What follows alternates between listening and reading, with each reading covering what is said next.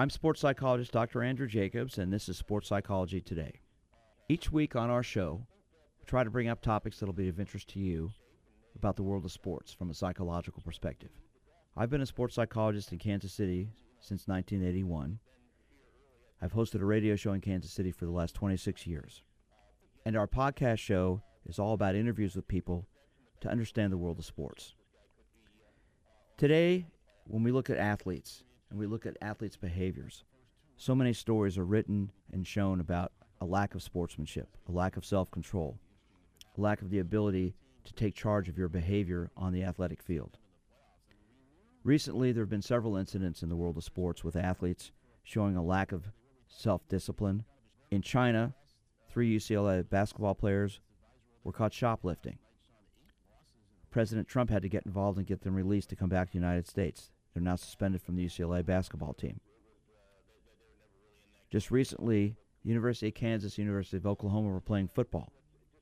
Before the game started, University of Kansas had 3 football players out for the pregame handshake with one of Oklahoma's players, their starting quarterback.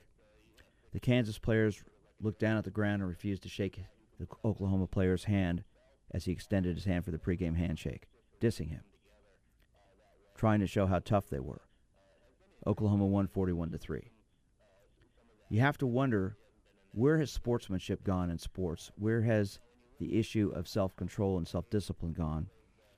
And where does entitlement come in? Where do athletes start to think that they're above the rules, above behavior? And how much of a role should sportsmanship play? Today we're going to be talking with Cindy Boren, sports reporter for the Washington Post, about these topics. Get her viewpoint as a reporter, as someone who's been involved in the world of sports for a long time, and also from a woman's perspective on the role this plays on young kids, male and female. And now I'm joined by Washington Post sports reporter Cindy Boren. I want to thank Cindy for joining me today. We're going to get into this whole topic of athletes' behaviors, sportsmanship, entitlement, and just what's going on. So, Cindy, first of all, thanks for taking the time to be with me today. Oh, thank you for inviting me. So let's get right into it here. Recently, the University of Kansas and University of Oklahoma had a football game. Oklahoma is pretty good. Kansas is pretty bad. Mm-hmm. Kansas only won 1 game. Oklahoma, at the time, was ranked 3rd in the country. So before the game, there's the pregame festivities, the handshake that goes on at the middle of the field. And KU had 3 players out there who put their hands behind their backs, heads faced the ground, refused to shake Oklahoma quarterback Baker Mayfield's hand. Right. Mayfield tried a couple of times. They refused. There were 2 little girls standing there who probably, whether they knew what was going on or not, nonetheless, they're standing right there watching this. What do you think about that? You know, I think it's sad that sportsmanship isn't taught or wasn't stressed. I understand that playing Oklahoma is difficult and having a 1-win season is difficult. But you'll recall a couple of weeks ago, the Penn State coach, James Franklin, ran after one of his players as they left the field and yelled at him to go back on the field and shake the opponent's hands. I mean, the linebacker was walking off without doing it. And now, you know, I'm not going to hold James Franklin up as a particular paragon of virtue. I mean, he's a football coach. You know, we're all human. But I thought that was a really great way to handle it. And afterwards, he talked about it and said, you know, that's not who we are. That's not what we do. You know, win or lose, we're going to shake hands with the opponent. You see it happen all the time in other sports, more often probably in amateur sports and Olympics, but, you know, there's just no reason not to shake the opponent's hand before or after the game. I've been working as a sports psychologist. I'm in my 37th year now in the Kansas City area, and I've worked with the Olympic team, with professional teams, collegiate teams, high school teams, youth sports. I've been working with athletes forever, and I've played sports my whole life. One of the things that I was taught growing up is the issue of respect. And you know, when the game's over, tennis was the sport I played specifically. You shook your opponent's hand, whether you liked him or not. Right. And you said good match, thank you, and you walked off the court. Tennis is a sport that encourages that. A lot of sports encourage. College basketball, after the game, the teams shake hands. A lot of college sports, they do that. A lot of college sports, they don't. But I think it starts with this whole issue of the importance of sportsmanship being taught at the youth sport level and young athletes and coaches. And there's a lack of respect that I'm seeing out there now, Cindy, across the board. And what do we do about Yeah. that? Well, maybe it's sort of, a symptomatic of what we're going through these days with the country, so divided. But, I also think that a little bit of it, and I'm sorry to go off on a little bit of a tangent here, but part of my theory is, instant replay. I mean, every play is litigated and reviewed and, looked at down to the last blade of grass, on the replay. And there was a time when, you were a tennis player. There was a time when you stood at the net, you shook hands, you abided by the call, good or bad. And sometimes you were going to get the benefit of the call, and sometimes you didn't. Sometimes you got the wrong end of the deal here. And that was part of sportsmanship. You accepted it, you moved on. But now it's like, you look at every little thing, and I think it pulls people away from the idea of sportsmanship. That's an interesting perspective. I hadn't looked at it that way, but I think you're 100% correct. So what do we do about this? Because what concerns me is what young people are seeing, and in the day today where we've got social media exposed to everybody. I mean, young kids have cell phones; you can see everything. Yes.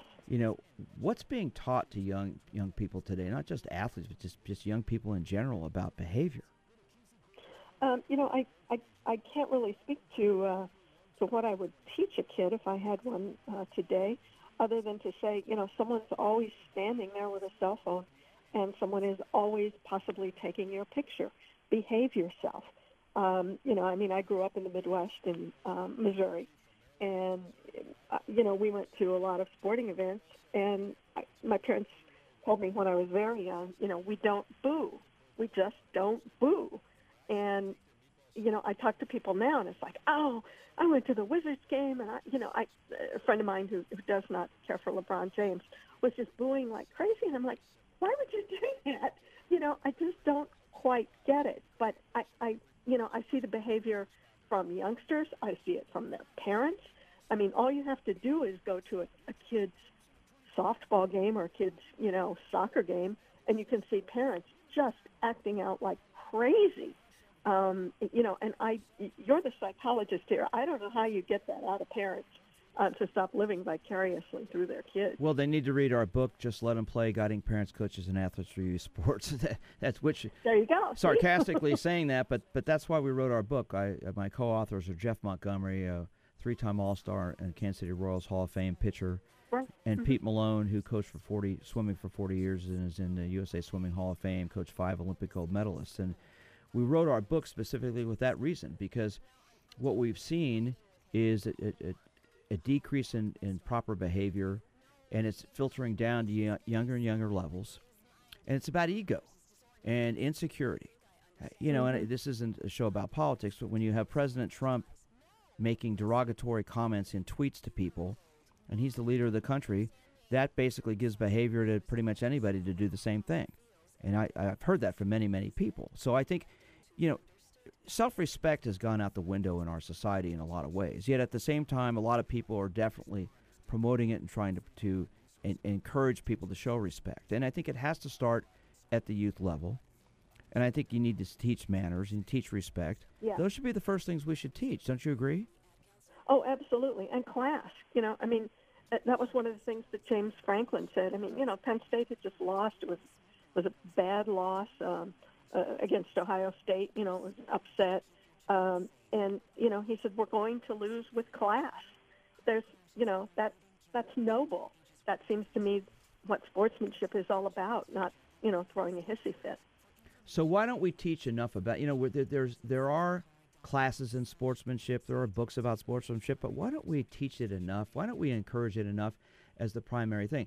If I don't know what will happen as a result of the University of Kansas football players not shaking Oklahoma's quarterback's hand, but if I was the head coach of that team in that situation, I would have sat those players down and said, you're not playing for a while. Exactly. How many times have you been to, a kid's game and seen a kid, whether the child was really talented or not, acting up? And how many times have you seen the parent actually grab the kid and take him off the field or say, you're not playing sports anymore? It doesn't happen. The parent, most frequently sides with the kid. And the kid, that sort of reinforces the notion that you can throw a fit. And it just keeps going on. And then you get to a point where, especially if you're a really talented athlete, you're going to continue to get away with stuff. Well, I like to say you can have two athletes who are physically the same, but the one with the stronger mind will be the one who'll come out on top. And one of the things that I have always questioned is when an athlete does something stupid and is disciplined. Quite frankly, they may be kicked out of practice, kicked off the team, or told to go home. I don't think that's the way to handle it. I think what you should do is say, you will be here at practice, you'll be at the game, you're going to sit on the sidelines, you're not going to play. You're going to sit on the sidelines in street clothes, and you'll be at practice in street clothes. You're not even going to put your uniform on. You're going to sit here, and you will come to practice, because I think that will force them to realize what they've done. Telling them, get out of here, I don't want you here, what does that do? Well, I think if you say, when you can come back and behave, you're allowed to stay. And, maybe you depending on the behavior, you say, okay, it's in your mind as a coach, it's one game or two game. Maybe you don't tell the kid that. Maybe you tell the child it's indefinite, or, the young adult, it's indefinite. And then after, a game or so, you let them come back. And then, you have an escalating scale. The number of times you act up, eventually you're gone for good. I thought UCLA, we haven't talked about this yet, but the players that were caught for shoplifting in China have been indefinitely suspended. But what does that mean? How long is indefinite? If they're freshmen, how much will they play anyway? However, that was an international incident involving the presidents of two countries. It was tremendously embarrassing. It never should have happened. And, is suspending them for the whole season too much? I know a lot of people who think it isn't. I know a lot of people who think that's about right. Well, let's take that whole issue of entitlement with athletes. And the Ball family obviously has had a lot of publicity, and it starts with the ego of their father, who has an ego that doesn't seem to end.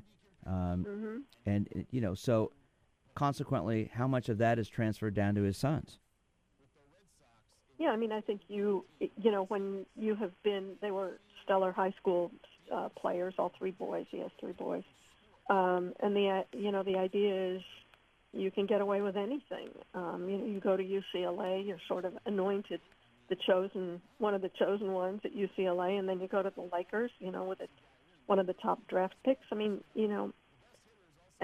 It says that there are a different set of rules for you, and then consequently, when your little brother comes up, Lonzo Ball's with the Lakers now, and his little brother comes up, and he's a freshman at UCLA, and they get into trouble in China, shoplifting in China. First off, you want to talk about entitlement. Athletes are shoplifting. They can pretty much get whatever they want, one way or another. Well, at least he can, because that situation. Yeah. So it boggles the mind. Although I will also say I think that the punishment should be severe. And for me, suspending them for the whole season would not really be too punitive. I think that would be reasonable. I don't think it will happen, but I think it would be reasonable. I will also point out, they're 17-year-old kids. I don't really know how well acquainted they are with the ways of the world. I also want to kind of give a 17-year-old kid a bit of a break because, I might have done some really dumb things when I was 17 too. None of them involved shoplifting or being, arrested, but, nonetheless they were, we were all young ones. I think maybe for however long you suspend them, you watch them and watch their behavior. They held a press conference and were very regretful, remorseful. They certainly said the right things at their press conference. Well, yes, they did. And the question is, what are they going to learn from this? we all fail. We all screw up. You failed. I failed. Exactly. We've all made mistakes. The question is, how do you learn from those things? In our book, Just Let Them Play, our third chapter is called "Embracing Failure Can Lead to Fun," and the rationale behind that chapter is, if you play any type of sport, you're in any type of competition, you're going to screw up. You're going to fail. The question Sure. is, what do you learn from that? How do you grow from that? And Yep. how prepared are you for that? I think that's part of the thing, is that so many athletes today who are very physically talented typically come out on top most of the time. And if they make it to college to play, or even professionally to play, I always like to say they're survivors. They've survived, the world of youth sports, high school sports, even collegiate sports, to make it to that point. Now, obviously, they're physically gifted. If you make it professionally, doesn't matter what your sport you're in, you're physically gifted, but you also have to be mentally gifted. But the Yes. fact of the matter is, you have to learn about failure, about screwing up, and you have to learn self-discipline. And many athletes today have been able to get by physically with their skills and talents that have allowed them to make it to the top, but emotionally, they've never been called to the carpet before. They'll break the rules. Well, we'll let it go by because you're the best athlete on the team. It's okay. We'll let you get away with it. And Mm-hmm. what I found is those athletes oftentimes, in the end, do something stupid later in their life, and they don't know how to handle it, and consequently everything falls apart. I can think of several instances in which that has happened. I can think of a certain Hall of Fame running back who didn't handle things very well as he aged and ended up in prison. Look at O.J. Simpson. I mean, there are any number of examples of that, but there are also examples of guys who have said, this is not what we're going to do, and any number of coaches who are real exemplars of teaching sportsmanship and putting their foot down and saying, what, if we lose a game because you're out, we lose a game because you're out. I'm not going to tolerate this. And I think as often as we write about coaches who cross the line, I do think you have to have a strong sense of discipline of players and be willing to cut them off and cut off the entitlement. Well, I think that's what leadership. Tough. I think that's what leadership's about. It's Yes. about taking, having the ability, the understanding, the knowledge to set parameters, set guidelines. When you set rules, here are the rules we have on our team. If you break this rule, here's what's going to happen. And Yeah. but I also think, especially with young people, kicking them off a team for breaking a rule, I don't think is necessarily the right thing to do. I think what you should do is discipline them, as I said earlier, make them be part of the team, but be at practice in their street clothes, sit in the stands, be at the game, sit on the sideline, and I think that will make them realize more so. It's going to be embarrassing. They're sitting there in their street clothes, and hopefully it will make them realize what they've done, and also make them. I'm a sports psychologist. I think you need to make these athletes talk to someone about what they've done. Just kicking them Yes. off or making them sit there without really having a session with them where you talk about why they did what they did and get them to understand why it was wrong, it doesn't accomplish anything. It just gets them angry. Yeah. Oh, I agree. And, too often then the coach will just sort of push it off on the parents, and the parents will push it off on the coach, and the kid's left in the middle in limbo. Well, one of the things that we talk about extensively in our book, and I've talked about this for years, is the importance of a preseason meeting with sports teams, and whether it's Yeah. a youth sports team or a high school team. And that's where the coach sits down with the players and their parents, explains their parameters, their goals, their objectives for the season, the obstacles they think they'll overcome, and how they're going to deal with the issues. And it gives everybody a chance to talk about it. It gives you an opportunity to understand, if you miss practice, here's what happens. If you can't make it, here's what happens. And set the guidelines and parameters up from the beginning. And I think that oftentimes eliminates a lot of this stuff. Yeah. Yeah. You have to have a really strong coach and a strong program, You have to know what you stand for. Do we not teach sportsmanship enough at the youth sports level, Cindy? Not anymore, no. But there have to be consequences, and so often there aren't, just as we were saying. So what do you think needs to be done to change that? From your perspective as a sports reporter, as someone who goes out and interviews people, observes athletics, what do you think? I mean, I think it's, I will say this, considering the millions of kids, across the country who play sports at all levels, I think you only hear about the bad things. I mean, for every, awful thing that you read about, there are 10 or 12 really cool moments of sportsmanship that happen that don't get a lot of attention. And, I think I don't think it's a major problem. When it flares up, though, it's always a big deal, as with the UCLA players. Well, I think it's about education. We're in a world today where communication has been enhanced so much with social media, and I think that there's an organization called the Positive Coaching Alliance that does tremendously good work and trying to educate people about coaching and about doing it in a positive, constructive way. More promotion for things like that, more conversations about that. I think sportsmanship should be prioritized. It should be the most important thing. What I don't understand is you'll see college basketball teams shake hands after games, but you don't see every college team do that. You see a lot of college sports do that, but you don't see every sport do that. Why not? Why does it? How come every sport, hockey players, NHL games, they shake hands after a game in a sport where they're out trying to beat each other up on the ice? Why don't baseball players, football players, how come they don't do basketball players, NBA, they walk off the court? Why don't they have a handshake line? Yeah. I think it's a good question. I think, most times, though, you go to the game and the atmosphere is one of, the fans are so polarized, on either side, rooting for their teams. But I don't know that it's almost sort of a gladiatorial atmosphere, and I think sometimes that filters down to the field.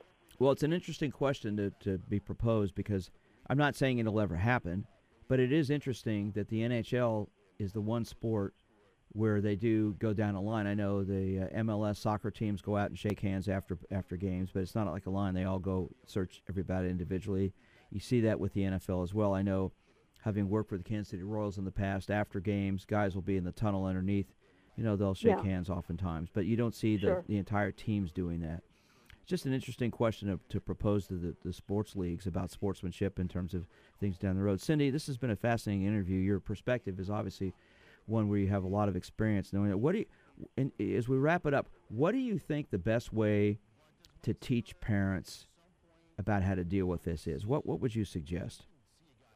Well, I think that they need to, I hesitate to give advice to parents, but from my perspective, I would say, realize that sports is not the be-all and end-all, that there has to be something else beyond that for their kids, whether it's, having fun in sports and not just, excelling, whether it's, also being interested in academics as well as sports. I think you have to encourage your children to be well-rounded. I agree with you wholeheartedly, and you said something right in there that hit it on the head. Have fun.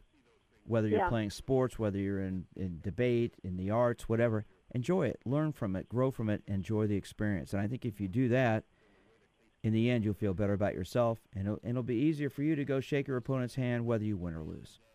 You might just be a better athlete, too. And a better person. Cindy Boren, I want to thank you. So, that would probably be the best thing. I want to thank you so much for joining me today. Great insight into what we've talked about again, and I will certainly have you back on again with us on our show. Thanks. It was great to be here.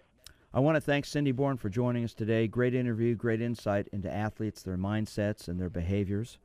I'm sports psychologist Dr. Andrew Jacobs. This is Sports Psychology Today. And for more copies, go to thewashingtontimes.com, and you can contact me at winnersunlimited.com or send me an email at drj@winnersunlimited.com. Thanks for listening. Have a great day.